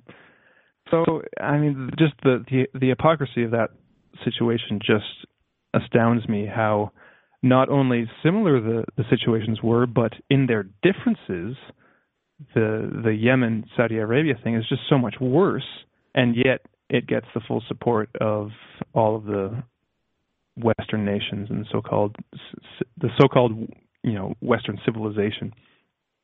So that's just a bunch of BS, in my opinion. But it's pretty typical. Yeah. I mean, they're constantly, you know, when we do it, it's fine.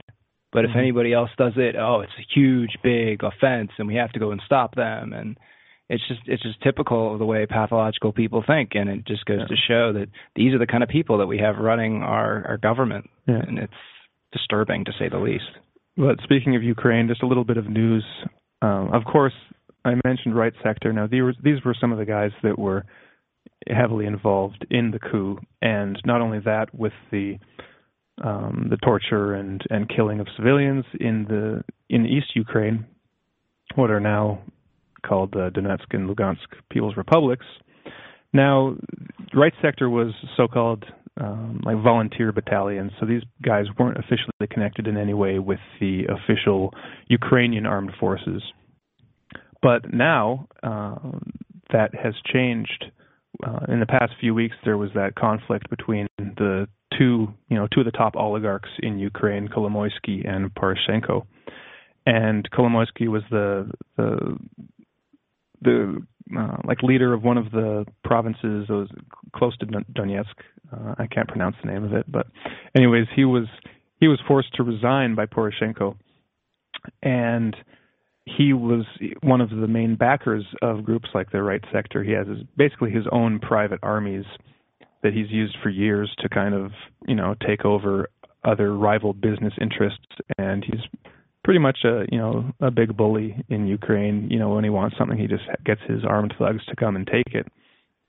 And he controls like one of the biggest private banks in Ukraine.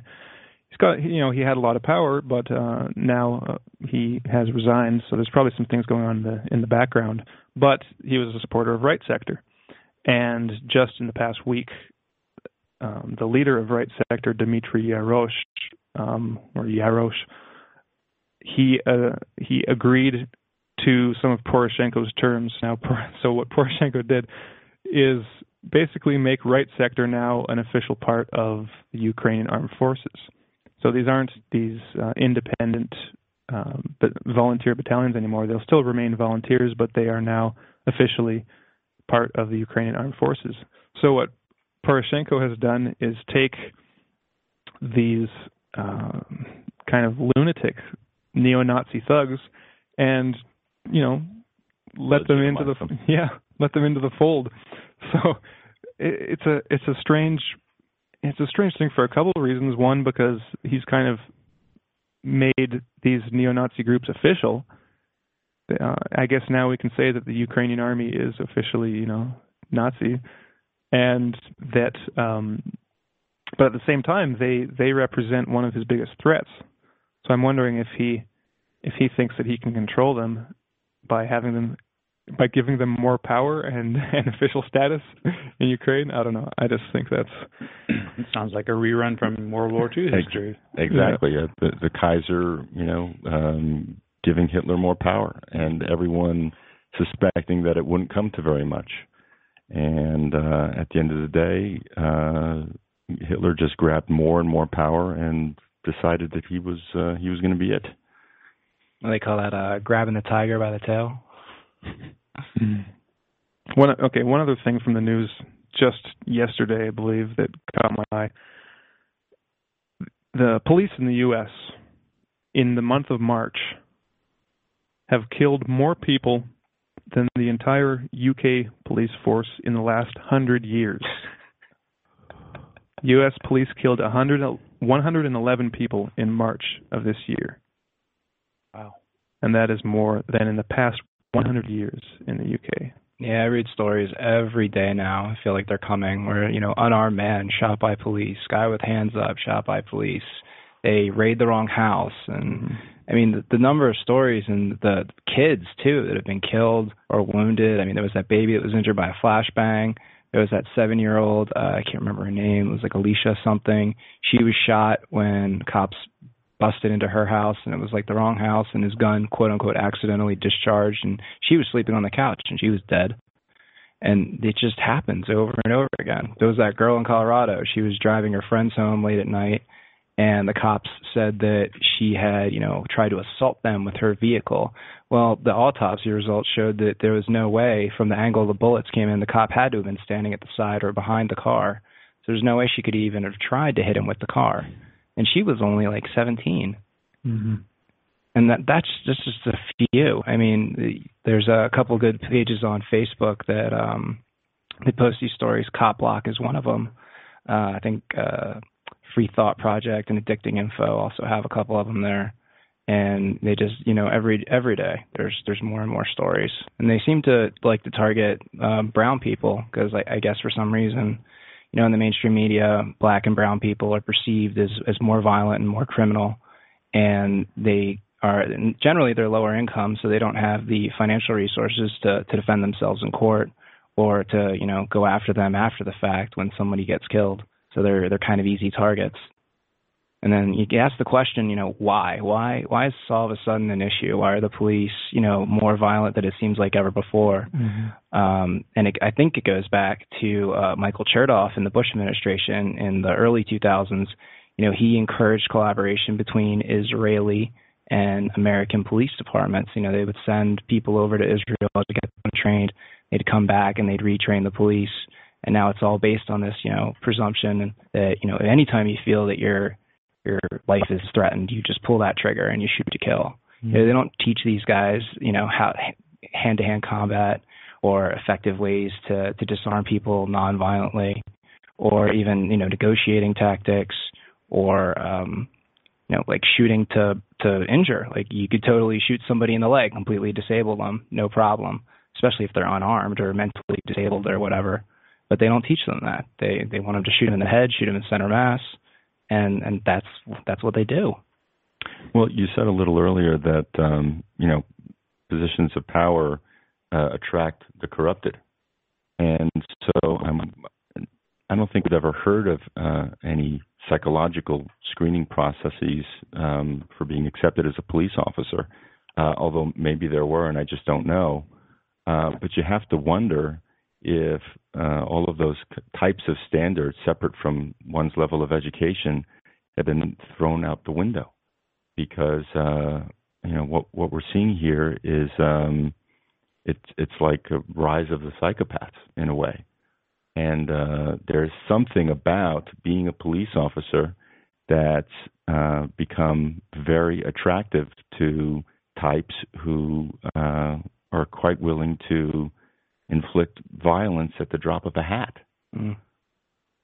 And I think it's all connected in a certain way, and something like this may be more nebulous. Like I don't necessarily think that this is that there's a plan for it that's written down and scripted. But when you combine the sorts of things that the Brandon was talking about in geopolitical terms, you've got this psychopathic regime in Israel that for years has been manipulating foreign wars and just these whole geopolitical processes and destroying countries and influencing other countries at the same time doing so. There's got to be a social effect from that kind of influence that just Brandon described ISIS in Iraq as kind of and in Syria as a cancer that's basically infecting the region. Well, it's the same thing when you look at the whole neoconservative war plan. It is that mentality is a cancer that is infecting Western nations, and not only Western nations, but then the people on the receiving end of it in the Middle East and in countries all over the world. So you have this psychopathic mentality that is influencing and directing foreign policy and governments, and that filters down to the very, to the police on the streets. And so it is this culture of psychopathy, and this mentality is just all over the place. And so it ends up reaching every possible social level, down to the household, and emotionally, physically, mentally, we have people, who will believe these lies just because they're told on the States or on the news, and then so they have a completely backwards view of the world and what's actually going on. And that's exactly what psychopaths want. They want people to believe their narrative so that they can fulfill their objectives. It's just a total propaganda technique. And then emotionally, you see people just assimilating these psychopathic values to a greater or lesser extent. And so we just live in this culture that is so psychopathic to the point where the police can kill 111 people in a month, and there's no mass uprising or a change in government. How can people just accept that sort of thing? I think that probably many don't accept that sort of thing, but then you have you come up against that manufactured reality where even if there are other people that may see things the way you do, if you watch the news, you'll see yourself as a minority view, and I guess I must be crazy for thinking these sorts of things, but yeah, that effect of what your peers think and how it affects individuals, that's been documented in a couple different studies. So it shows that if a bunch of people, your peer group, or even if you perceive your peer group to have a certain set of beliefs, you'll kind of, even unconsciously, sort of switch your beliefs to kind of fit in with them, just on the basis of how our brains are hardwired. Because when we were tribal back in the day when humans were evolving, it was very important to fit into your peer group in order to survive. So we have that sort of intense survival instinct to fit in and to feel the need to fit in. And if you're not networking with like-minded individuals or even knowing that they're out there, then you're gonna just go with the flow and accept what you're told, and that kind of serves to minimize your anxiety, because the idea that a cop can just walk up to your house, you're outside on your porch diddling on your phone, cop walks up and says some words to you, and maybe he can just shoot you for whatever he perceives as an offense and then get away with it. That's extremely that'll make anyone nervous. Mm-hmm. And the only way that you can, somebody outside of that that's looking in can sort of minimize their anxiety is to, justify it, blame the victim. And, they did this or they did that or they deserved it.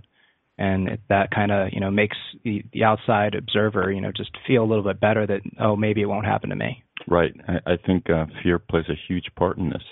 When you're stuck in the throes of fear, you lose your cognitive faculties. You're not able to address things objectively, and anything to extricate yourself from a situation, even if it's foisting the blame or deflecting on another, it feels safer somehow. I'm not that person. Sure, I'll go through your heavy, your scanner, or you'll capitulate in a number of different ways. And in actual reality, it's making you less safe because you're unaware of the very real probability that harm could come to you or your loved ones. So it's backwards in a way. It makes you feel better, but in reality, it makes you actually much more likely to be hurt. And that's the same dynamic with the false flag scenario, like Brandon was talking about, where you have this manufactured enemy, and then the PR campaign starts just to ramp up the fear among a population, like the members of the so-called coalition force against ISIS. And so you have these relatively minor terrorist attacks in these various countries in order to ramp up the fear and get the backing for these new legislations that just happen to take away more of the rights and freedoms that were guaranteed before then, but, which weren't actually there in the first place. And so just like that fear mentality in the examples you guys are talking about, it actually makes you less safe, because now you're underneath and subject to a supreme power in your own country that probably doesn't have your best interests at heart. They can just, they don't like something you're saying online, they don't like something on your Facebook page, they can show up at your house, knock at your door, throw you in a hole somewhere, and that's it. It only happens to other people. Oh, yeah. So yeah, there's nothing to worry about. Well, on the subject of kind of this psychopathic, fear-inducing paranoia that seems to be spreading in all these different spheres of life and society, Max Slavo of Shit Hit Fan Plan had an interesting piece on the subject of how just getting your money out of banks has been a very challenging thing of late. And coming on the heels of our discussion last week with Fernando Aguirre, I thought it was very interesting. In his article, he states that ConsumerAffairs.com reported on many customers who've been shut out of their funds due to suspicious activities, reporting including cases where small business owners were considered potentially money launderers for conducting ordinary business by sending out checks to pay bills and employee salaries. So he's got this interesting quote here from one such lady who has a business, and she writes, I am a sole proprietor with a small business and have my income direct deposited into my checking account at 5/3. That was the date. 3 days ago, I went into the bank to get money orders, and they treated me like I was robbing the bank. After about 40 minutes, they gave me the money orders, and unknown to me, had placed $2 $500,000 holds on my accounts with them. I was told it looked like money laundering and was treated like I had done something wrong, she said. They won't give me my money, and I can't pay my employees nor my bills. They basically stole my money, and I have to fight to get it back. So, again, under the pretense of being a terrorist, a criminal, a money launderer, whatever title they decide to, whatever name, label they conveniently decide to give you, they will withhold your money. And this isn't such an isolated case. I mean, this is a systemic situation that we're now facing. And the article goes on. It says policies in the United States, many of them established under terrorism laws, already require banks to automate monitoring and reporting of any suspicious transactions, including any transfers above $3,000, large cash withdrawals, all currency exchange activities, and dozens of other details about individual accounts. The laws even give banks legal immunity from any harm or false imprisonment that may come from false reporting suspicious activities.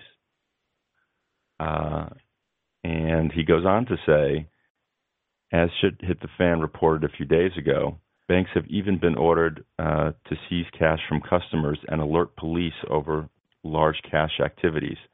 The Justice Department has ordered bank tellers across America to contact law enforcement if they suspect your cash withdrawal may have something to do with illicit activity.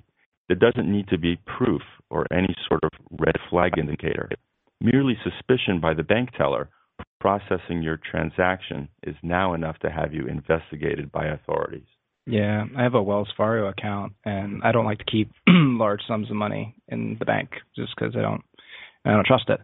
So when it gets over a certain amount, I make a withdrawal and I kind of just, tuck it away. And last time I did it, I took out, I think it was about $5,000. And I just noticed the teller very casually, oh, are you going on vacation? Are you buying a car? And I just made something up. I said I was like, I was going to buy a motorcycle, or I was doing some home improvements. I can't remember what I said exactly, but you just kind of casually, you kind of have to engage in that sort of strategic dance, because that they're not just happily asking those questions just right. because they're curious about your situation. For them, they have to give you that money. They're like, oh, why does this guy want a whole bunch of money? What's he going to do with that? Well, it's like see something, say something. Yeah, exactly. You had in Eastern Germany in the 50s, or rather the 60s, the 70s, and the 80s until the Berlin Wall came down. You had 1 in every 50 people kind of reporting to the Stasi on suspicious activities. And this creates a culture and climate of fear and paranoia. And that's just another way they're getting to us. All right. Well, I think that's it for today. We're running up on the end of our second hour. So thank you again to Brandon. Check out his website, nonalignedmedia.com. And yeah, it's been great.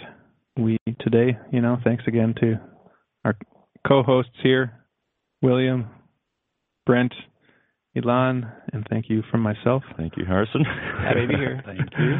So, everyone take care, and we will see you next week.